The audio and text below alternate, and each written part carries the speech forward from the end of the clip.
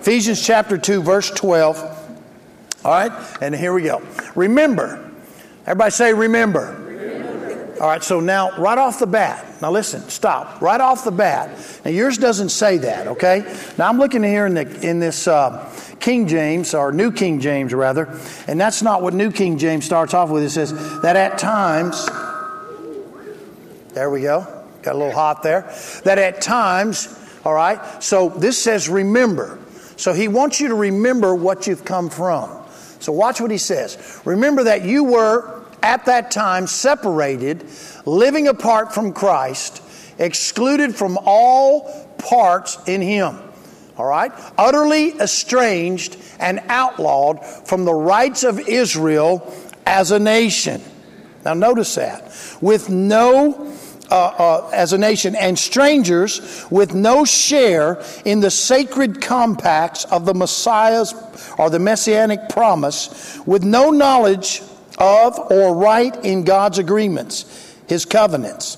And you had no hope. Everybody say no hope. No promise that you were in the world without God. Now, he describes here how each and every one of us were prior to being born again. So this describes how people are living in the world. You know, where Dustin and them are going is in part of the 1040 window, where less than 2% of the people actually in the country they're going to, is less than 1% of the nation knows about Jesus. Now you stop and think about that.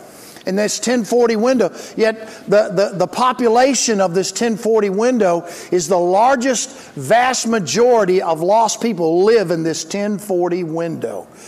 Saints, I want you to know something right now. It's billions of people. Everybody say billions. Billions. See, you and I lose sight of that every day. It's billions of people who are in the world without Christ and without hope. Father, in Jesus' name, help us. Help us to hear and to see that there are people all around us, not just in this 1040 window, Lord, but right here in our neighborhoods who need Jesus. We were once as this was described, but now, Father God, we do have hope because we are in Christ. I thank you that today the Word of God will be alive and powerful, sharper than a two-edged sword. Let it pierce our souls, Father God. And Lord, I thank you that we'll not just hear the Word, but we'll become doers of that Word so that we can have the manifold blessing of your Word on our lives. In Jesus' name. And everybody in the house that agreed with that said, amen. You may be seated. So today we're going to begin a new series and talking about the hopeless, the hurting, and the hungry. We've talked about these groups of people. They're all around us. In fact, every one of these groups of people, the hopeless, the hurting, the hungry, they're not just in the world, they're in the church. There are people in the church who feel hopeless. They feel like they're in a hopeless situation. And it's up to you and I to bring Christ to them, to remind them that they are not hopeless, that Jesus is with them, Jesus is for them, and Jesus is working in them. If you believe that, say yes. So we have these people all around us and among us. Our churches are full of people who are putting smiles on the outside, while on the inside they feel hopeless.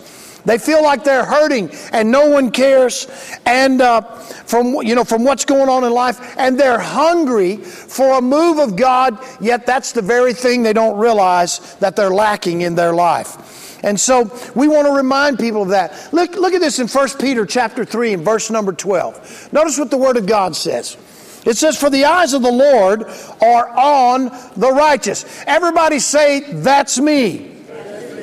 See, if you're righteous, if you're born again, you are the righteousness of God in Christ. And God's eyes are on you.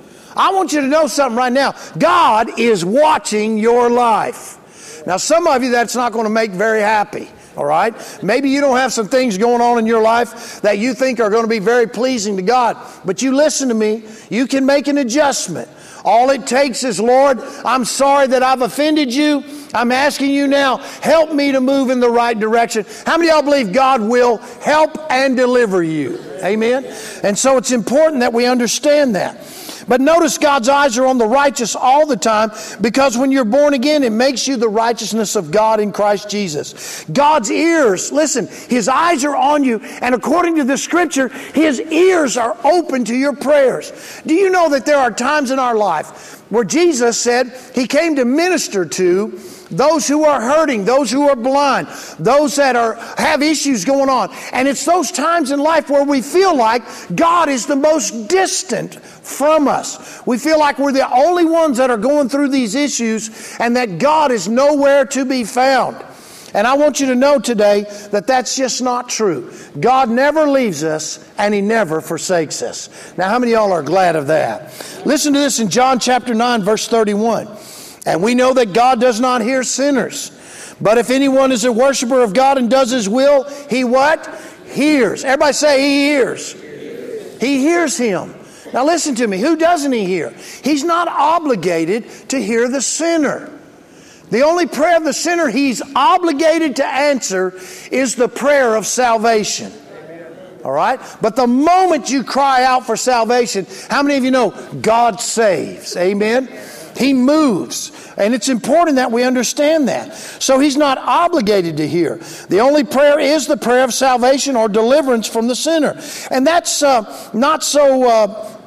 it's important that we understand that. But He says those that worship and do His will, He hears. Now I want you to know something, saints. It is possible for you to be a worshiper of God, possible for you to be a doer of the will of God, and yet fall into a situation that in your life might appear to be hopeless. It rains on the what? Just and the who? Unjust. So it is possible for you to be in a situation where you feel like that everything is hopeless. The psalmist found himself that way in Psalm chapter 10. Listen to this, verse 1. Why do you stand afar off? O Lord, why do you hide in times of trouble? Now notice, the psalmist is having some issues going on, and he's asking the Lord, why are you standing way off? Why are you hiding in times of trouble? Now listen, I want everybody to relax this morning. And I want you to understand, we've all felt like this probably from time to time. We do know that God is with us, but we've wondered, where is He? If you've ever thought that, lift your hand. Yeah. We've thought that from time to time. We might be in a grief situation, or we might be in a situation where our spouse is leaving us, or maybe it's our kids. They're not living the life that they're supposed to be living, and we're wondering, where is God? We got things going on. Lord, what has happened? Now I want you to know something. Job was in the will of God when all that trouble befell him, was he not? And yet, listen to me, God was with him. Everybody say He was with him. I want you to know something right now. No matter what trouble you're going through, God is with you. And you need to understand that today. See, the psalmist asked God, why in their time of trouble do you stand afar off or hide? And that's really how most of us think, that God is not with us or near us. We often feel as though we're alone and that God has abandoned us in our grief, in our anxiety, in our trouble. But that's far from the truth. That is not according to the Word of God. We just sometimes forget God in our trouble. In fact, look at verse 14 of Psalm chapter 10. Watch this. But you have seen, for you observe what? Trouble and grief, to repay it by your hand. The helpless commits himself to you, and you are the helper of the fatherless. Notice that. God is there. He is watching what's going on. And listen, it's His hand that will work in your behalf and be against whatever trouble has come your way. It's important that we remember that. We just sometimes forget God in our trials and our tribulations. Sometimes we get into a little bit of a pity party. Wasn't Job's buddies in a pity party? You better believe it. Man, think about what his wife told him. You ought to curse God and die. Now, let me tell you something, saints. That's not encouraging. If that's the best your spouse can come up with, that is not good. All right? And so I want you to understand that that's not how God works. Listen, if we live long enough, each of us are going to face similar circumstances, from bad reports from the doctor, from divorce, from death, a child not following the Lord Jesus like they're supposed to. They're living out in the world. Listen, there's a truth that we must remember. And that is this. There are times in our lives when we're going to walk through the valley. But I want you to know something right now. God is just as much in the valley as He is on the mountaintop. And you need to understand that. The truth that in order for there to be... Now listen to me. I want to take you to Psalm... Can you... I don't think I put it... Did I put it up there? Yeah, Psalm 23. Look at this in verse number 4. Now remember what it says? The Lord is my what? Shepherd. Come on, everybody say it. Come on, say it. All right, the Lord is my shepherd. And with Him being our shepherd, or literally our overseer, it says, I shall not want. Or literally, I shall not lack. He leads me into the green pastures beside the still waters. But look at verse 4. Even though I walk through the valley of the shadow of death, I will what? Fear no evil. Why? For you are with me. Now this is David. He said, Lord, I know you're with me, and your rod and your staff, they comfort me. Now, you know, I was reading this and thinking through this thing, and you know, I said, Lord, that's awesome. You were with David, and oftentimes David would cry out and say, Lord, where are you? I'm in trouble once again. My enemies have surrounded me, and I feel like I'm all alone. But here he says, when I walk through the valley of the shadow of death, I will fear no evil. Now, I want you to know something. How can there be a shadow except there be light? Think about it. When you're walking, is Jesus not the light of the world? When you're walking in that valley and there's a shadow, it's because the light is leading you, glory to God. And I want you to know the light is greater than darkness.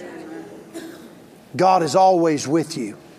Look at your neighbor and say, He's with me. And I want you to know something right now. There cannot be shadow without light being there. God is working in a magnificent way. Now go back to Ephesians chapter 2 and verse number 12. Ephesians 2 and verse number 12. Look at this. I want you to know something right now, saints. Jesus is not going to leave you. Here we find that those who are in the world and without Christ are without hope. Those are literally the people who have no hope. All right? You and I always have hope. Even though we feel like we're in a hopeless situation, we have hope. We are a people of hope. Everybody say this with me. Say, I am a person of hope. The reason you are is because you're in Christ Jesus. You have hope. You always have hope. There's hope operating at every turn. There's hope operating at everything that's going on in your life. And so we find those that are in the world without Christ. This happened because at one time we were all separated from the promises of God. But once you're born again, saints, are not all the promises yes and amen? They are yes and amen. And if the promises are yes and amen, I want you to know something right now.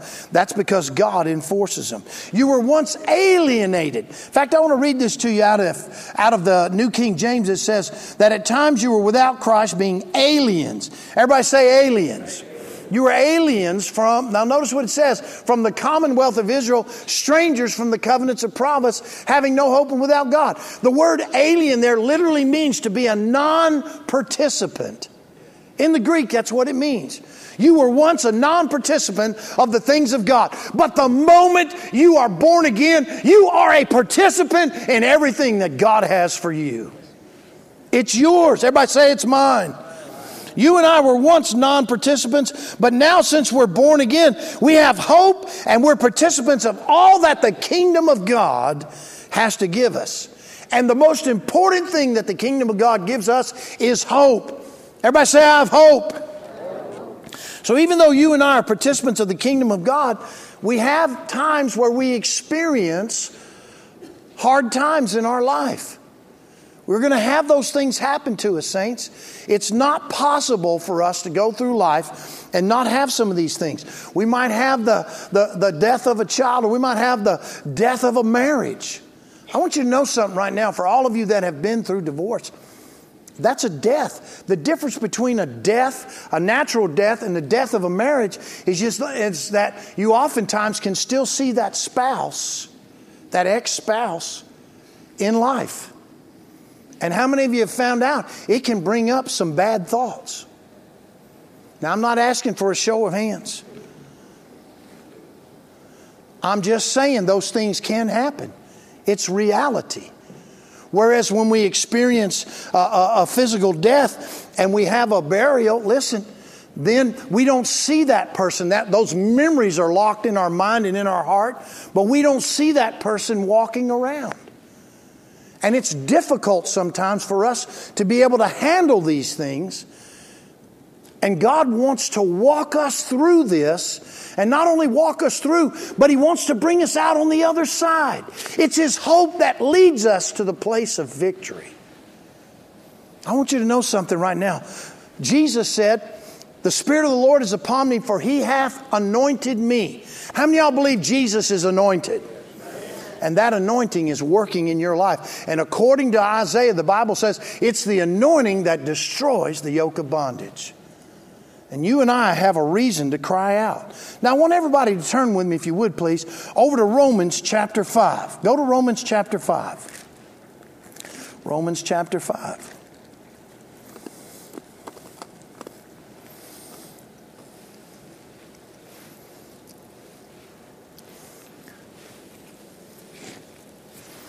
This is going to be important to you to remember. I'm going to read from the English Standard Version, but this is going to be important for you to remember.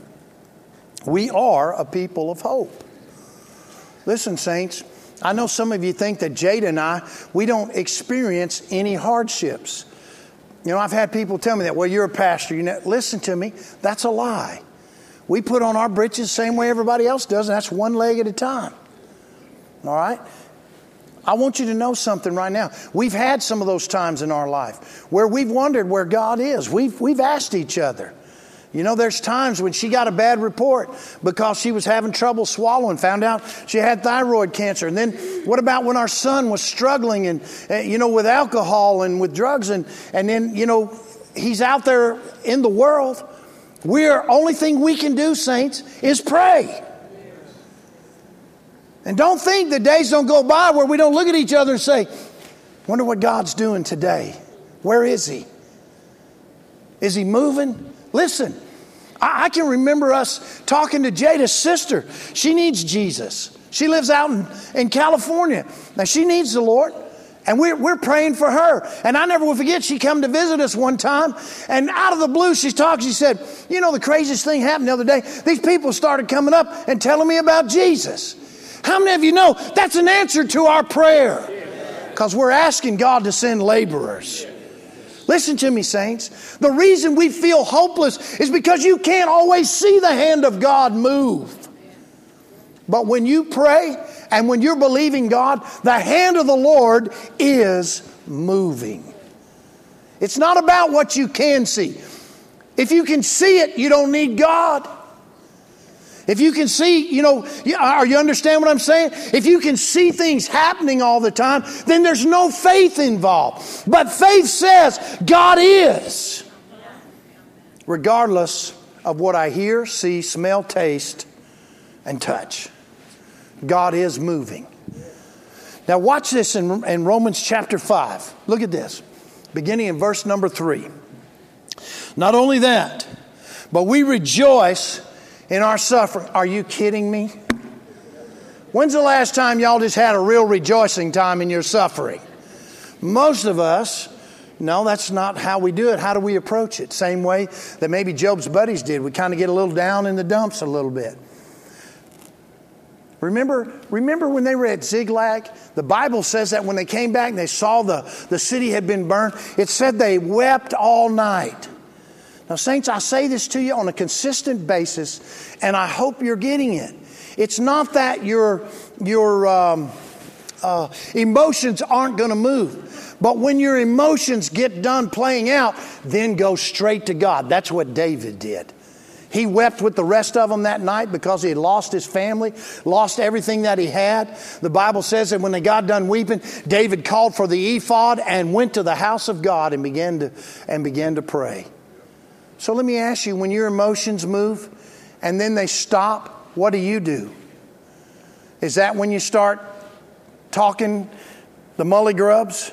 Or is that when you start crying out to God? Because if you're crying out to God, God's moving on your behalf. You remember what happened to David? His Bible says he went in, he besought the Lord, and the Lord told him 3 things. The Lord told him to pursue, the Lord told him to overtake, and the Lord told him to recover. I believe one of the reasons why we don't recover is because we don't find God. We get to talking bad about how our situation rather than depending on God when God is telling us, hey, pursue, overtake, and recover all. I want you to know that. We can recover mentally. We can recover spiritually. Notice that we rejoice in our sufferings, knowing that suffering produces what? Endurance. Are you kidding me? And endurance produces character. Character produces what? Hope. And hope does not put us to shame because God's love has been poured into our hearts through the Holy Spirit who has been given to us. Notice, Paul says we can rejoice in the suffering because we're a people of hope. Because we're a people of hope, we can have hope when everything looks and feels hopeless. In the midst of suffering, you and I can rejoice. Now listen, I'm not talking about rejoicing because of all that's going on that's bad in your life. Rejoicing in suffering doesn't mean celebrating when bad news comes. It does mean that we can believe that God is doing a redemptive work in our life. The word redemptive, it literally means that God does not waste or hurt or a disappointment, but rather He uses them to shape us, to build us, and to bring us through. Why? So we in turn can offer hope to somebody else. Does He not tell us that in the book of Corinthians, 2 Corinthians? He says, the hope wherewith you've been ministered to, now you turn and minister to somebody else with that hope. Listen. Christianity is not a faith of I can do it, but a faith of Christ in me can do it.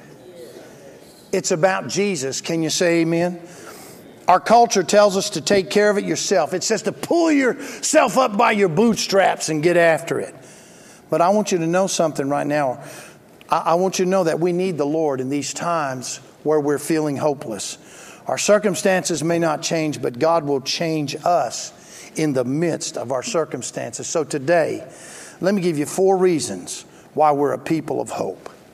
4 reasons. I want you to understand right now. Some of you are sitting in this place right now feeling hopeless. I want you to know there's hope for your life.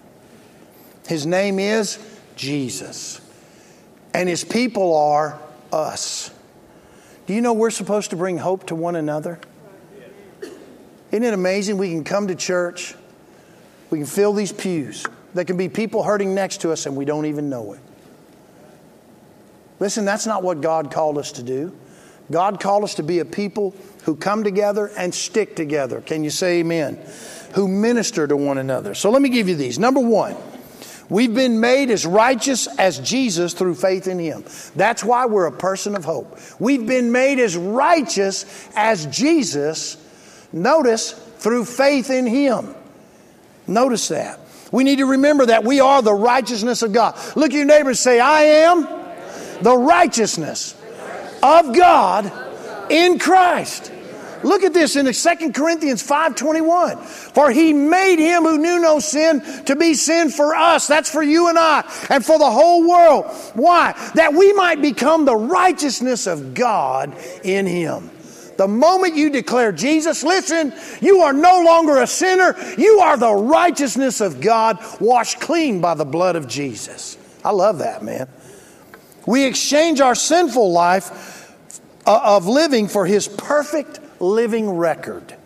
His righteousness now becomes our cloak of righteousness. We put it on. That's why the Bible tells us this. We're a child of the King because of His work of redemption. You've been redeemed. Say, I've been redeemed. Say it again. Say it like you mean it. You have been. You've been redeemed. Your past is wiped out. Whatever went on in your past no longer exists in the eyes of God. And that's why you and I have to take these thoughts captive. And that's why we got to remember we're a people of hope. My hope lies in Jesus. It lies in the fact that God loves me. It lies in the fact that Jesus took my sin and gave me His righteousness. That's where my hope lies. It's not that the world's not going to attack. It's not that people aren't going to be ugly to you and say things to you, make you feel like you're hopeless. I want you to know something right now. You are not hopeless because you are righteous in God. You're righteous in God. And that's what's important. Let me give you the second one. Number two, we are the righteousness of God. But number two, the reasons that we are filled with hope is that we have peace with God. Now, this is one that most people have trouble with. We have peace with God. I have people that want to argue with me, that God's still judging us. No, He's not. Now, that I have your attention, listen to me close. The judgment has been stayed by the blood of Jesus. It's not to say that when you miss it, the Spirit of God doesn't convict you. How many of you know you're still being convicted by the Spirit of God when you miss it? If you believe that, say yes. But the judgment of God has been removed. Why? Because when you and I die, we go to the judgment seat of Christ, where He judges us according to the works in this body. In other words, saints, listen, you're not being judged by sin. You're being judged as to whether or not you were a doer of the Word of God and whether you did it. Well, thank you for your hearty enthusiasm. Listen to me. I got better news for you. Everybody say better. You're not going to the white throne judgment on the judgment side. You're going to be on the side that judges. Y'all need to read your Bible. Read the end of the book. We're not being judged according to sin any longer. Listen to this in Romans chapter 5, beginning in verse 1. Therefore, having been justified by faith. Everybody say, I'm justified. We have what? Peace. With who? God. Through our Lord Jesus Christ. Woo, glory to God. See, God's not trying to crush me. No, the plans that God has for me, they are plans of good and not evil. Can you say amen? See, I don't know why, but we have a hard time with this. The Word says we have peace with God because of Jesus. It doesn't say we have peace because of our circumstances. Are you hearing me? It does not say we have peace because our circumstances are good, or that our children turned out perfectly, or that our spouse has not abandoned me. No, we do not have peace because everything is going great, but because we have access by faith into grace. We now have peace with God. We now have access to God the Father. And I want you to know something. Because you have access to the Father, He never misses your call. He never misses it. When you cry, God hears. If you believe that, say yes. Let me give you number 3. We're a people of hope because number 3, we can rejoice in our sufferings. It's extremely hard. I know James says, count it all joy when you fall, into temptation. Not because, temptation is going to overtake us, but we can count it all joy because we know the one who brings us through and out the other side. His name is Jesus. Listen to me. You can rejoice in your sufferings, knowing that God's doing a great work in your life. Rejoicing in our suffering doesn't mean that we cheer when bad things happen, but it does mean that there's light at the end of the tunnel drawing us through it, trusting that Jesus is with us and walking us out on the other side. The Bible says it rains on the just and the unjust. But He said to the just, now get ready, He said to the just, I will never leave you nor forsake you. I want you to know something right now, saints. We're not being left behind. Jesus is with us. Listen to this in Hebrews 5, beginning in verse 8. Listen to this. Though He was a son, yet He learned obedience by the things which He what? Oh, thank you, Victoria. How did Jesus learn obedience? By His what? Suffering. How do you think you're learning that? Do you think you're above the Savior? Well, thank you for your hearty enthusiasm. Look at verse 9. And having been perfected, He, Jesus, became the author of eternal salvation to all who what? Obey. Everybody say obey. Obey. So we might as well rejoice in our suffering. Listen, again, we're not rejoicing because this is happening. We're not rejoicing in our suffering because, cheering when bad things happen. But we're rejoicing because we know that God is bringing us out on the other side.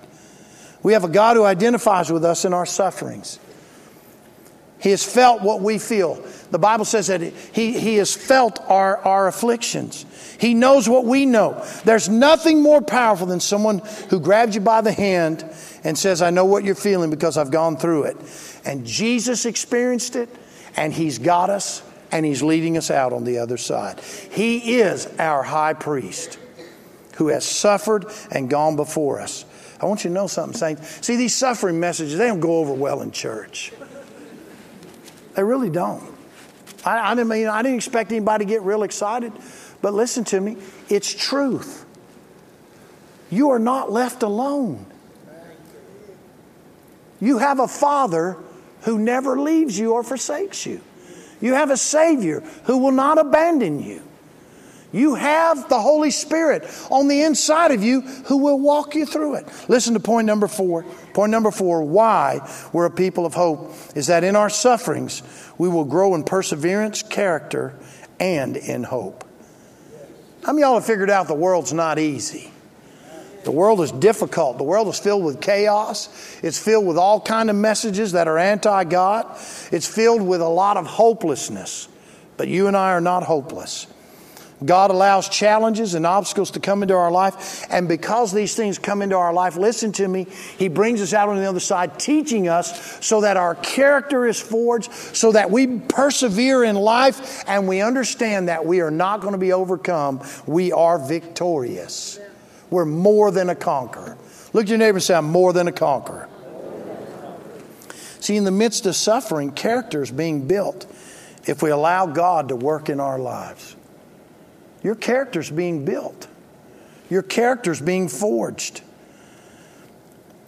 And it's important that we understand that. Our hope is in God's love. Listen, my hope is not in my circumstance. Because whether the circumstance is continuing on a little bit longer or not, listen to me, my hope is in Jesus. My circumstances will change. I just have to persevere. I just have to keep trusting God. I just have to keep calling on the name of the Lord. For all that call on the name of the Lord. Listen, if we believe that if we call on the name of the Lord, we're saved, guess what? If we call on the name of the Lord, He's going to deliver us from all of our trouble. And in the midst of that delivering, He's forging in us a character that doesn't bend and doesn't bow. Isn't it amazing? 3 Hebrew children threatened to be thrown in a fiery furnace if they bowed down and worshiped the king. If they didn't do it, you're going into the furnace. And yet these 3 Hebrew children, according to the book of Daniel, refused to bow down. They refused to bow. Why? Because their character was built on the Lord. You know what's interesting about that story? The interesting thing to me is that when they threw these 3 Hebrews into the midst of the fiery furnace, and then they looked in, here's what gets me. The king looks in, he says, or the man looks in, he says, "Oh, king, did we not throw 3 men in the fire?" Everybody say 3. 3. And he said, "Yeah, that's what we did. We threw 3 in there." He said, "Well, I see 4. I see 4, and one of them has the form of the Son of God." How did he know that? Glory to God. I want you to know something right now. You can be in the midst of the fire of life, but the Son of God is right there with you. And you can come out of that thing according to the Word of God. Now listen, this is what's so sweet. According to the Word of God, they didn't even smell like smoke. I want you to know something right now. When you come out of your testing and trial, when you come out of your suffering, you don't smell like that suffering. You smell like the fragrance of life because Jesus has brought you out. Your life. Everybody say, I'm life. Somebody asked me this morning, I came in, and they said, what kind of cologne are you wearing? I should have looked around and said, it's the cologne of life. It was actually Mont Blanc. I have no idea what that means. But I thought it was a pen, didn't you? How many of y'all ever heard of a Mont Blanc pen? A couple of you. Well, forget it then. I ain't telling the rest of the story. But I should have told her it was life. Listen to me. We're the fragrance of death to those who are lost and dying. When they look at us, it reminds them that their life is hopeless. But I want you to know that shouldn't stop us from offering hope to them. And right here in these pews, are people who feel hopeless. And you and I are the fragrance of life to them. We're life. Why? Because God has forged life in us. Amen. Some of you folks who've been through the spirit of or the tragedy of divorce, and you've come out on the other side and God's rebuilt your life, you need to be speaking life into other people who are in the midst of the storm. People who have been through grief. I was thinking about this the other day. I'm just so thankful. I haven't had to bury any of my children. But there are people who sit in these pews who have. Yes. That's not the way God designed life. But yet, even in that adversity, God has brought them through. And now they have a word of life for someone else who may experience that same thing. So that you too can come through.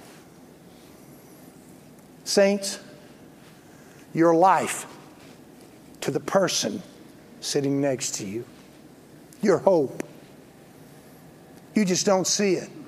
Say, Pastor, I don't see that. But that's who you are. Your hope. Your neighbor ought to be able to look at you and see hope written all across you. Not because you're the most stellar person on the planet, but because God is forging in you. And in their time of need, they look at you and they see that. Yes. And I pray that you too will understand that in the midst of your tragedy, listen to me, it's easy to get caught up in the tragedy. It's easy to get caught up in blame. Don't blame. Turn to Jesus. Amen. And He will set you free.